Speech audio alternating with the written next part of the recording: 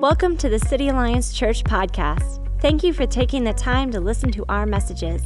Our prayer is that you would listen, learn, and be inspired to love God, love others, and serve the world. Subscribe and share these messages to bless others.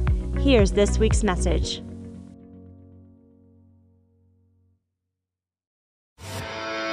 All right, what's up, City Alliance? How y'all doing today? That's awesome. Well, listen, it is so good to be back with you as we are starting a brand new series called Sermon on the Mound in light of Little League coming into town, things like that. First off, I just got to give a shout out to we've got some incredible people in our church who made that video that you just saw that created this graphic. Can we just hear it for some of the creative folks in our church today? Make some noise. Absolutely. Man, it takes teamwork to make the dream work for sure.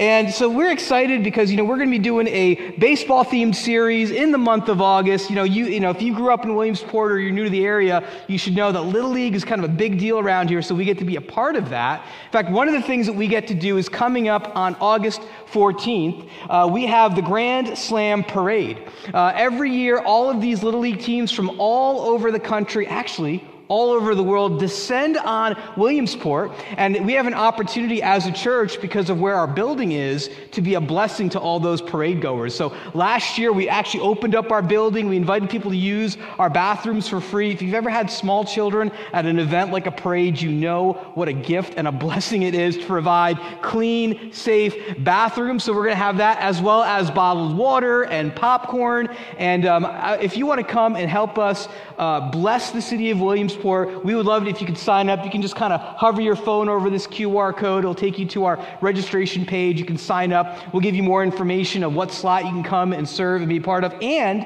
you can watch the parade from our church steps. It's really kind of a cool way. We're also going to have a photo booth. In fact, when you guys came in, you probably saw a photo booth out in the corner. I would encourage you, go ahead, get your picture taken with your family at that photo booth, share it on social media, and we're going to have that same thing available as well.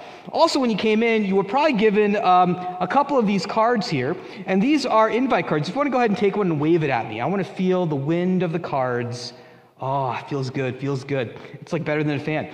But this is a great way, if you've got someone in your life, maybe they're close to you, but they're far from God, but maybe they're baseball fans. It'll be kind of a way for them to be interested, even having a conversation about faith. I want to encourage you, go ahead, take one of these and give it away. In fact, you can take as many as you want, give as many of them away as you want, as a way to help people kind of make those connections. Now, I got to say something from the get-go, and maybe you've noticed that I'm wearing a Red Sox jersey today.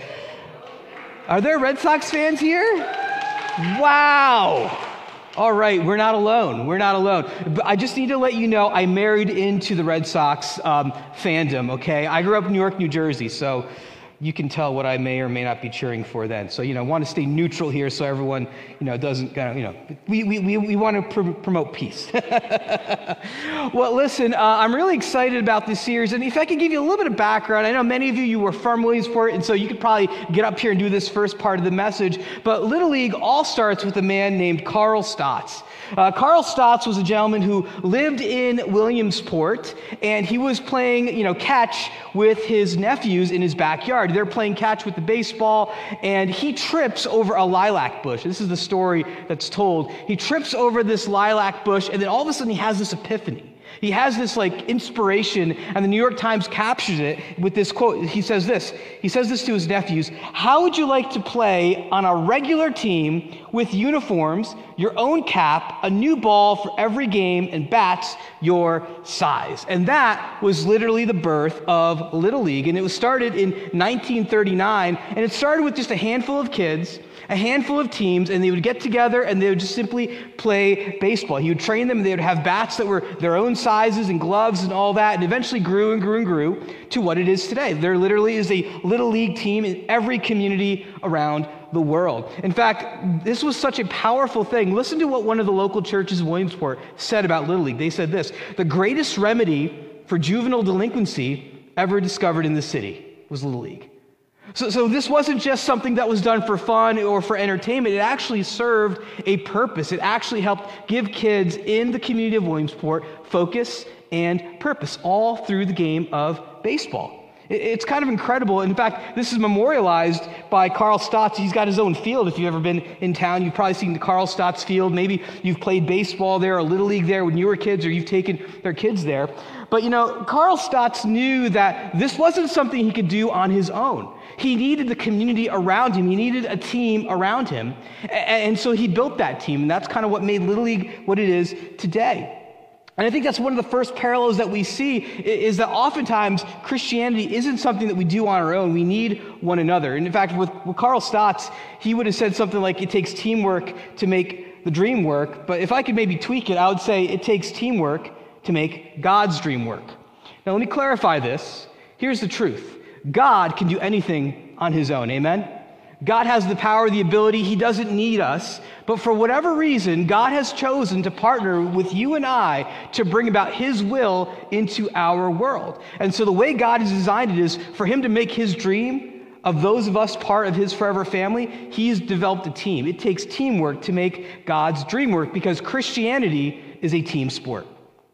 Okay, maybe you've heard, we live in a culture where it's you do you, or, it's just me and God, it's just individual, it's just personal, but that's not how Scripture was designed. That's not how Christianity was made to be experienced. It is something that we do together. We are made to do life together. We are made to do faith together. And when Paul is talking about, or Paul, one of the early church leaders, is talking about faith, he often uses sports metaphors and sports analogies to kind of make a bridge between the natural and the spiritual. Look what he says here to a church that he's writing to in the city of Corinth. He says this, everyone who competes in the game goes into what? Strict training. They do it to get a crown that will not last, but we do it to get a crown that will last forever. So Paul is already talking about the idea of competition, of training, of developing for a specific purpose. He goes on and says this, therefore, I do not run like a man running aimlessly. I do not fight like a man beating the air. He's saying, I work with intention. I'm developing myself so that I can win the game. And he says this, no, I beat my body and make it my slave so that after I have preached to others, I myself will not be disqualified for the prize. What does a champion athlete do? They're known for their discipline. They're known for their focus. They're known for saying no to good things or okay things so they can eat the best kind of foods that's going to build up muscle. They're doing exercises and they're working out longer and harder than anyone else. And so Paul is saying, just like as a prized athlete does that to win in their game of choice, in the same way as followers of Jesus, we need to have that same mindset when it comes to things of God. Amen? When it comes to things of faith. And we see all of these analogies all throughout Scripture. Now, I want to say something. For those of you who aren't into sports, you're like, I don't understand what all this sports ball is, Nathan. Like, what, like I do board games. That's like my thing. Like I do my board games. But listen, you have a team when you play certain board games, right? Like you can't defeat Vecna on your own. You need people around you that can come together so that you can accomplish a purpose. And the thing is, we need one another. I love what Pastor Andy Stanley says in this quote. He says this, you will never reach your full potential without tapping into the wisdom of others. You see, we need one another to grow. Because the reality is when it comes to your spiritual life, your career, your relationship, you only know what you know. You don't know what you don't know. We have a limited understanding of our own areas, and so that's why we need people in our lives of diverse opinions, diverse experiences and skills that can speak into us, that can challenge us, that can encourage us in difficult times. Social theorists have a thing called the law of averages. Anyone ever heard of the law of average? So the law of averages says this, that you are the composite of the 5 people you spend the most time with, okay? Think about that for a moment. Who are the people that you spend the most time with? I think it's interesting that, some people, I'll talk to a lot of people say, Nathan, I feel kind of stuck. I feel like I'm not growing as a person. I feel like I'm not growing in my relationship with God. And oftentimes I ask them, who are you hanging out with? And a lot of times what they'll say is they've been hanging out with the same 10 people for 10 years in the same bar, complaining about the same stuff for that whole time. And it's like, no wonder you're stuck. Because you've become the composite of the people that you spend your time with. You need to make some cuts to your roster. You need to trade out your team. You need to find people that can help you grow and develop. And the one person or the one individual that you need on your team is you need a coach. Every single one of us in this room or watching online, you need a coach that can help you get to the next level. You need someone that's a little bit further ahead of you, maybe a couple steps ahead, that can help you go in the next direction. In fact, if you think of anyone that's successful, I guarantee you there was a successful coach behind them. One example I think of, and those of you that are Philly fans and Pittsburgh Pirates fans, I got to apologize, but Joe Torre and Derek Jeter, okay? Any Yankee fans in the room? Oh, look at that, look at that. I'm gonna offend everybody here. That's what I'm working on here. But Derek Jeter and Joe Torre, Joe Torre, he coached the Yankees to many, many World Series wins. But one of the things that Jeter has said is he gives credit to Joe Torre because Joe Torre not only taught him how to be a great baseball player, not only to be Mr. November, but Torre also taught him how do you handle the press? How do you handle criticism? How do you handle all that other stuff that all these other folks have coming at them? And he said Joe Torre was one of Derek Jeter's coach. But let's step out of the world of baseball a little bit and talk about maybe the world of finance. Maybe you've heard of Warren Buffett, right? Warren Buffett is this financial genius, but not many of you have ever heard of Ben Graham. Ben Graham actually mentored Warren Buffett. Warren Buffett is Warren Buffett because of the influence of Ben Graham. But of course, one of my favorite coaching relationships has to be with Luke Skywalker, right? Every Luke Skywalker had a Yoda and an Obi-Wan Kenobi, right? So what's the through line here? The through line is simply this, is that anyone who's successful has a coach. Sometimes it's a little green man on your back, whatever you need to kind of grow and develop. Everyone needs a coach in our lives. And so today I want to look at a Hall of Fame coach that we see in the New Testament. So I want to ask if you were one of the greeting team today, if you could go ahead and pass out one of these very rare, very limited edition, you guys are all going to get one of these, Apostle Paul trading cards, okay? So go ahead, greeting team, why don't you go ahead and pass those down as fast as you can, Every week during this series, you're going to get a new card that you can collect, that you can trade, and if you get the whole set, one day they'll be worth nothing. But you have the whole set. So if you're a collector, you can go ahead and pass those down here. But once you get the card, if you want to go ahead and look on the back, we're going to look at the stats of this Hall of Fame coach. Paul, here's some of his stats. His hometown is Tarsus. He was alive in AD 55. He was a Jewish Pharisee. A Pharisee was a religious leader of that time in that sect. His position was he was a missionary church planter. One of his strengths was he has a strong intellect, he was passionate, he was persevering, but his weakness was he had a thorn in his flesh. He had something that would keep him from becoming prideful, that he kind of had to wrestle with during his entire career as a coach. And so Paul wrote about 28% of the New Testament. So he's a big deal. A lot of the Bible that we have was because Paul wrote it. Now, Paul, his story is interesting. He started actually as a murderer. He was trying to stamp out Christianity. He was trying to end it, but he became one of the greatest leaders in the Christian faith. And he's actually a template of what I think a good coach looks like. And so I want to look at a coaching encounter he had with a church in Thessalonica. So if you have a Bible or you have a Bible app, you go ahead and turn to 1 Thessalonians chapter 2, verse 7. Otherwise, you can just follow along with me on the screen. Paul is writing to a team that he's kind of coaching from a distance by writing them a letter, and he's trying to encourage them to keep moving forward in their faith. They're experiencing some struggles and some difficulties. They're kind of in a slump, and so Paul's trying to encourage them to kind of take the next step. So starting at verse 7, it says this: "Just as a nursing mother cares for her children, so we cared for you."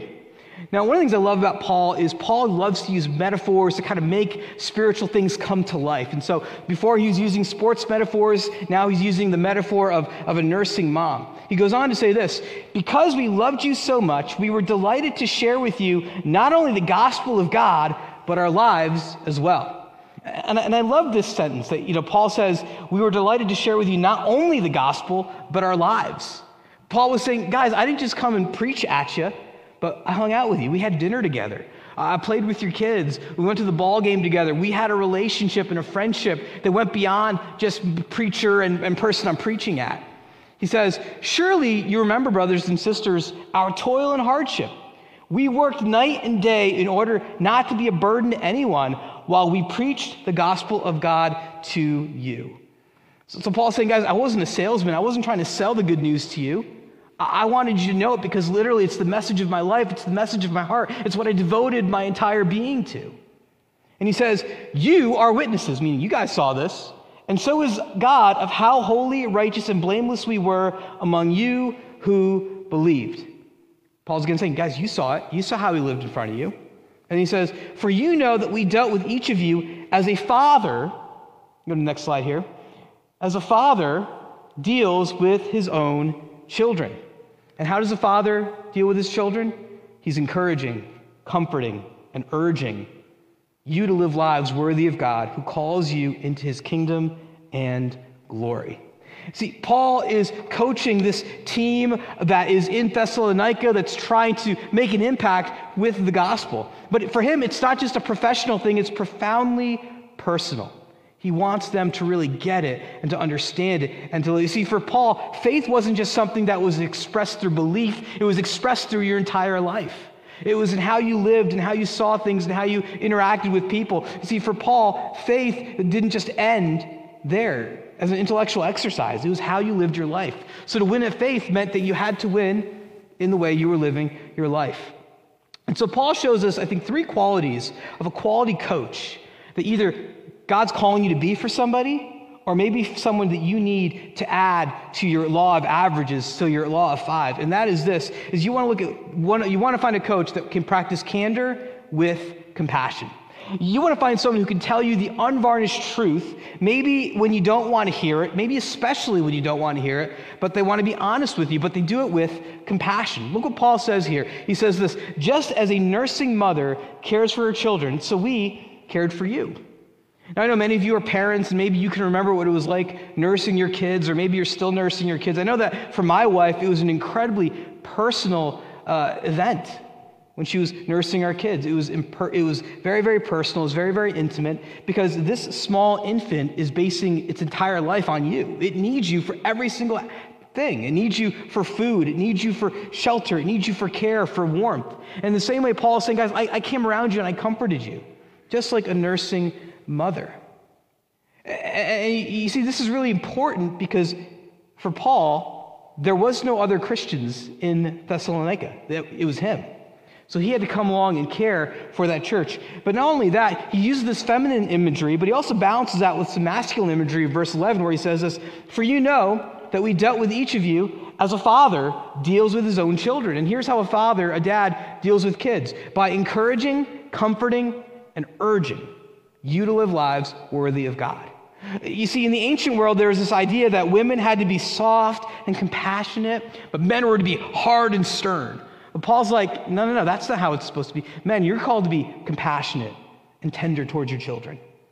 And moms, you need to be challenging your kids as well, urge them to live good lives. And this idea of urging is where we get the idea of candor. Candor is simply this. It means being honest and direct.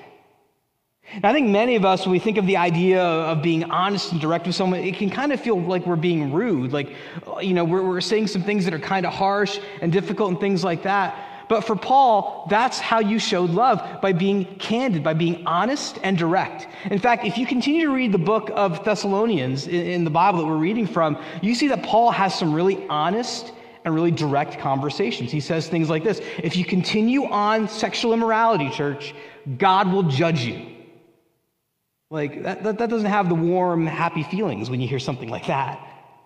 But it was honest. It was true. Paul was having a candid conversation with them, but it was one that was compassionate. So I got to ask us, do you have people in your life, someone on your team that is like that they can tell you the unvarnished truth, you've given them permission to be candid with you, but also they can be compassionate? Because these are really important characteristics. The reason why they're candid with you is because they love you, they care about you, they want you to grow into the person that God's called you to be. And there's a great example of this in the secular workplace in the relationship between Sheryl Sandberg, who was the former COO of Facebook, and Kim Scott, who was at the time a young executive at Google. They both worked at Google, and Kim Scott gave this presentation to a bunch of the Google higher-ups, and she gives this presentation, and then afterwards, Cheryl comes up to her and says, you know what, Kim, I think your content was awesome. Like, it was a great presentation, but I want to tell you, every other word you said the word It was kind of distracting. I think you might need to work on that. So Kim hears this, and she's kind of dismissive. She's like, well, listen, I'm not a presenter. I'm not a public speaker. Like, my job is to make you millions and millions of dollars by doing what I do best. That was kind of what she said. And so Sheryl Sandberg says to her this quote. She says, Kim, I can tell I'm not really getting through to you. I'm going to have to be clearer. When you say every third word, it makes you sound stupid. That's harsh. She can't talk to me like that. I'm going to HR. HR, get rid of her. See, what Kim Scott said was, in that moment, I had a choice. It was really awkward. It was really weird. But here's what I decided to do. I decided to receive what she said. I took what she said in, and I made some changes. And here's what I think. It was really, really loving. I was able to be a better presenter. I was able to kind of fulfill what I wanted to do in my role at Google and kind of all the other things that she said. See, here's the thing. You can care personally and challenge directly. They're not an either or. It's a both and. That's what it means to practice candor with compassion. You can be direct and honest with somebody, but do it in a way that has tact, that is loving, and that is caring. And that's where you need to find a good coach in your life who can fill that role. And maybe God's calling you to fill that role with people in your own life. Maybe you're part of a city group, or you're part of a team where you serve together, and the same person's complaining every single week about their spouse, or they're complaining every single week about their kids. Maybe what God is calling you to do is to practice candor with compassion, and actually sit down with them, get coffee with them, go to Panera Bread and say, hey, listen, I've just kind of noticed you keep complaining about your kids, or you keep complaining about your spouse. Like, is everything okay? Like, I feel like when you do that, you kind of dishonor your kids, you dishonor your spouse, and maybe you take a risk and you step into that awkward place. But maybe God meets you in that place and uses you to encourage someone in that part of their life. Great coaches, they practice candor with compassion, but they also open up their lives. If you want to be a coach to someone, are you willing to open up your life to them and let them see the way you live? Now, it's not airing out your dirty laundry, but it's simply living in a way where you're transparent. The person that you are when no one is around is the same person you are when everyone is around. They can see your weaknesses and your failures and your strengths. Look what Paul says here in verse 8. He says, so we cared for you because we loved you so much. We were delighted to share with you not only the gospel of God, but our lives as well. Now, it's important to keep this in mind. I think for many of us, we kind of know that, we kind of know what Christianity is, right? Even though, like, in the world, it seems like Christianity is kind of shrinking, everyone has some sort of idea of what faith is or what Christianity is or was. But in this time in history, there were no Christians. It was Paul and that small group, that small team that he's developing in the city of Thessalonica. That was it. And so literally this small group of Christians, they have no idea what it means to be a Christian. They have no idea what does it mean to actually follow in the ways of Jesus. So Paul has to teach them. And that's why he's like, guys, look at me, look how I live my life. I'm going to be your template, your model of how to do this. And he opens up his life to them. Look what he says in verse 9. Surely you remember, brothers and sisters, our toil and hardship. So basically he's showing them that, hey, following Jesus isn't always easy. In fact, there's toil and hardship involved. We worked night and day in order not to be a burden to anyone while we preached the gospel of God to you. Now, you guys need to know this, that Coach Paul, was not just a preacher, okay? He was actually a small business owner. He owned a tent-making business. And so Paul would show up in this town, and he would set up his tent-making business. And so he would invite this small group, his team, to come, and he would be making tents. I don't know what motion this is, but pretend it's tent-making, okay? He's making tents, and everyone's kind of hanging out watching him. They're asking Paul questions, and Paul is packaging the tents, and they're hanging out with Paul, asking him questions. And he's marketing the tents. Again, I don't know what my hands are doing right now, but we're just going to go with it. Paul is marketing the tents, getting the word out about the tents so that people, and while he's doing that, He is coaching the church around him on how to be followers of Jesus. How do you live a life of integrity? How do you do work that is worthy of God? How do you live a life that's centered on Christ? It didn't happen in a classroom. It happened in life. And that's how we can coach people, and that's how we are coached. I remember several years ago, my brother-in-law moved in with us. So this was I think our first or second year of being married. He was trying to save up money to get married. And so literally he gets a front row view of all of our newlywed years and, parenting years and all that stuff. And I remember one day he was coming home from work and he comes through the door and Jackie and I are in the midst of let's call it a negotiation, okay? It was a fight. We were having a fight. And not just any fight. Those of you that are married, this is one of those big fights, right? There is raised voices and there's yelling and the nostrils are flaring and the saliva is flying out of the mouth. It's like a battle royale, right? And so anyway, we're in the midst of this and Bobby walks in and he sees this. He's like, holy crow, what's going on here? And so he quietly tries to go up the stairs because he's got to go past us to his room and kind of avoid the whole thing. And for whatever reason, in that moment, I see him kind of sneaking up, and I say, Bobby, I want you to stay here, and I want you to see how we resolve this fight. Now, at this point, I didn't even know if we were going to be able to resolve the fight, but I'm like, Bobby, I want you to watch how you're doing this. So Bobby looks at me like he's like a ghost. My wife looks at me. The rage has just went from 10 to 11. And so anyway, we are in this moment. And so we are having this very, very intense argument. And eventually we work it out. We take a little bit of break. We get back. I apologize because it was my fault. That's kind of normally how it goes, just to be honest. And so after we end the fight, Bobby goes back to his room and he just locks the door. We don't see him for 24 hours.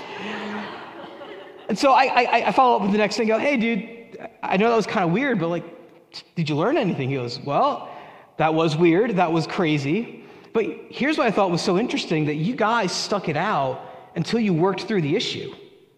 Yeah, you might have taken some breaks, but you really loved each other enough to really try to stick through it. And so I kind of learned that, when you love somebody, you kind of push through the conflict, even if it's hard. And I was like, that's pretty cool. Here's the thing, all of our lives we can use to coach and to teach. And maybe you feel like, man, there's things that I don't do well. But you know what? God can use those things if you're willing to be open to them and surrender them to Him. And so it all begins by being open and honest. Do you have someone in your life who's open and honest about the good and bad about their lives? They're willing to open up their lives so you can kind of take a look and see, man, this is how you parent kids, good, bad, and ugly. This is how you are in a marriage relationship, or this is how you can work in your career, whatever it might be. Are you able to open up and be open and honest with others? And do you have people like that in your own lives? Because the final quality of a Hall of Fame coach is that they're guided by a greater goal. And Paul knows this. That's why Paul says this. He says, live lives that are worthy of God who calls you to His kingdom. He says, live lives that are worthy of that. Because there's something much, much bigger that Paul is calling the people, his team, to be playing for. Because for Paul, the end goal of success as followers of Jesus wasn't that they die and go to heaven one day, but they actually live for Jesus now. That they're able to help share the message of the gospel, the good news of Jesus, how to be part of His forever family, that they can be a part of praying for and working towards God's kingdom coming into our world and into our reality. See, for Paul, he was passionate about these things, and he was trying to help his people say, hey, I'm not calling you guys to be part of the kingdom of Rome. I'm calling you to be part of the kingdom of God. You're not playing for the team that you're playing for is God's team. Not to be better Americans, not to be better Canadians, not to be better Indians. You are called to play for the ultimate team, and that is for my kingdom, to help it move forward. And so Paul lived that message out. He opened his life up to others so that they could see that message, and it changed the lives of people. And we see this happen all the time.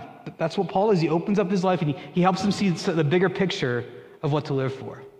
We see an example of that also in the life of Turner Ward and Paul Goldschmidt. In fact, that's what Turner Ward did for Paul here. Paul plays first base for the St. Louis Cardinals, And when Goldschmidt started, he was really all about winning. He didn't have a walk with God, but he wanted to become the best baseball player he could. He wanted to be the best batter that he could. And so when he played for the Diamondbacks, he started a relationship with Turner Ward, who was his batting coach. And it left a powerful impression on his life. Let's watch this together. The thing that I realized about being a professional athlete was it was such a long shot. And I knew that there's only 750 Major League Baseball players. I do think the smart move would have been to get what I call a real job, any other job but being an athlete, but I was gonna chase this dream, give it everything I had.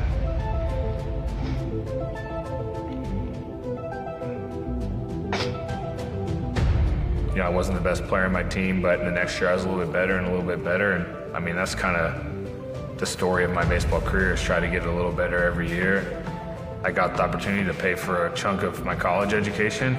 And so I took that opportunity, and in college, I got an opportunity to play professionally. And so I took that opportunity as well. I mean, I've always been a pretty independent person. I think back, I mean, there was like coaches who maybe talked about their faith in Jesus and God, but yeah, I wasn't really wanting to hear it. I either thought there was no God, or, you know, if there is a God, I'll figure it out later. It wasn't a top priority for me, or a priority at all. In 2011, I was in AA with the Diamondbacks, and our manager was Turner Ward. I first met Paul in AA and got called up to the big leagues. He's probably the most coachable player I've been around. We'd go to the batting cage and, you know, I'd hit early. We'd take 50, 60 swings, working my swing, and then we'd sit there for 20, 30 minutes and just talk about life. He asked me a question. He goes, "What do I need to do to get better?" I said, "Well, if you give me a couple of weeks, I'll tell you." I think the shock on his face is thinking probably, man, is there that much stuff? Turner was very open with his faith and his beliefs and did not push it on me at all, but of course I started asking him about the reason he lives his life a certain way and why he believes something different than I did. I said, first of all, you got to grow in your relationship with Christ. Second of all, you got to be a better husband. And third of all, you got to be a better player. First time I read anything in the Bible was with him, and started reading the book of Proverbs. I just think, you know, whether you're a believer or not, there's so much truth in those sayings in Proverbs, and that's probably, you know, the first time when my mind was open to where what the Bible says isn't a lie. Having my mind logically read it, study it, see what that means, have it not contradict itself. I started asking questions and getting answers, and just kind of wanted to explore it more and more. I think that's where my story of knowing Jesus starts.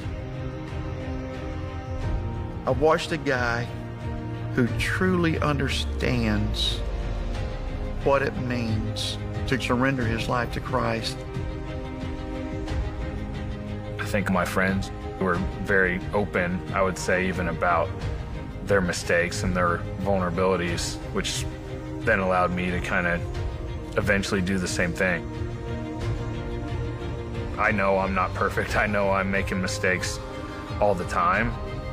The Bible talks about, and Jesus talks about, how none of us can be perfect, and that's why we need him, and that to me was a message of truth. I mean, I guess that's where I'm at. My name is Paul Goldschmidt, and I am second.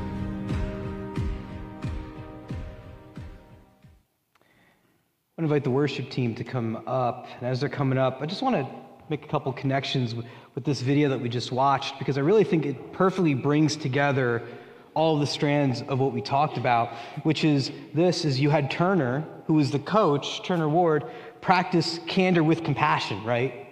He said, hey, if you want to be better, you've got to do this. And you saw Paul's response. He's like, I didn't think I was that bad. But that's how much more work he had to do. But then he also opened up his lives. He said, Turner, he talked about his faith. He was open about it. He was honest about it. And I saw that there was something about it that was actually attractive. He wasn't preaching at me. He was just kind of talking about, this is what faith looked like in my life. And then Turner was guided by a greater goal. Paul asked him, what do I need to do to get better? He said, there's 3 things. Remember what those 3 things were? The first, you need to grow in your relationship with Jesus. Guy's not even a believer yet, but he's telling him that's how you get better. Number 2, work on your marriage. Be a better husband. And number 3, be a better ball player. Isn't it interesting? Paul's asking, how do I become a better ball player? He's like, your number 1 priority is first, you grow your relationship with Jesus, and you trust him with all the other pieces to it. That's the kind of coach that you need in your lineup so that you can become who God's called you to be, so that you can grow in your spiritual life, so that you can be a source of light and have an impact in this broken world when you surround yourself with those people who can coach you, lead you, and guide you. And maybe God is calling you to be a coach for someone else. And maybe you're kind of wondering, okay, Nathan, how do I do that? How do I get a coach? Well, first, you ask. You ask God to bring someone into your life that either you can coach or that can coach you. That's the most basic one. And then the second is look to your left. Go ahead, everyone look to your left, and then look to your right. I guarantee you that there's someone here in our community that would love to come alongside of you and to coach you. Maybe you're thinking, man, I want to be a small business. I want to start a small business, and I don't know how to do that. I look at all the videos on YouTube, which is great, but can you find someone in our church who would love to say, hey, here's what it feels like when you're applying for a loan and you're not sure if it's going to come through or not. Here's what it's going to feel like your first year and you're not sure how it's going to work. Guys, we have folks in our church who started businesses. We have folks who have started businesses and failed businesses, and they'd love to help you on that journey. Or how about parenting? Maybe you're like, Nathan, I'm starting a family, or my littles are starting to make shifts into like the tween years. I don't know what to do with that. Well, I want to encourage you. Find some parents that are further ahead of you who would love to come alongside you, to encourage you, to pray with you and say, hey, listen, this is normal. Like, you're not screwing your kid up. Like, that's just part of the process and the journey. Or maybe even in your spiritual life. Maybe you're like, Nathan, I need to get serious in my walk with God. It's falling apart. I need help. There's people here that would love to help you take your next steps to grow in faith. And you can find them by joining a city group. We have city groups, which are smaller groups of believers that gather all throughout the week that would love to connect with you. We also have teams that you can serve on. Like, we have our tech team or our worship team, or we have different teams of folks that serve in our church. And what I love about that is so often people meet each other for the first time on teams. And it's a great way for you to meet people that could actually become friends, that can actually help you grow in your faith and move you from where you are now to where God has called you to be.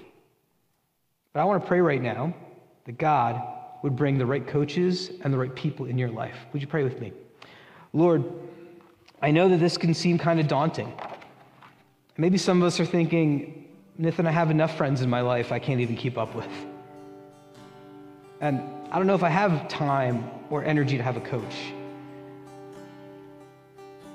But Lord, you want us to become who you've called us to be. You want to transform us into the image of your Son, and we can't do that alone.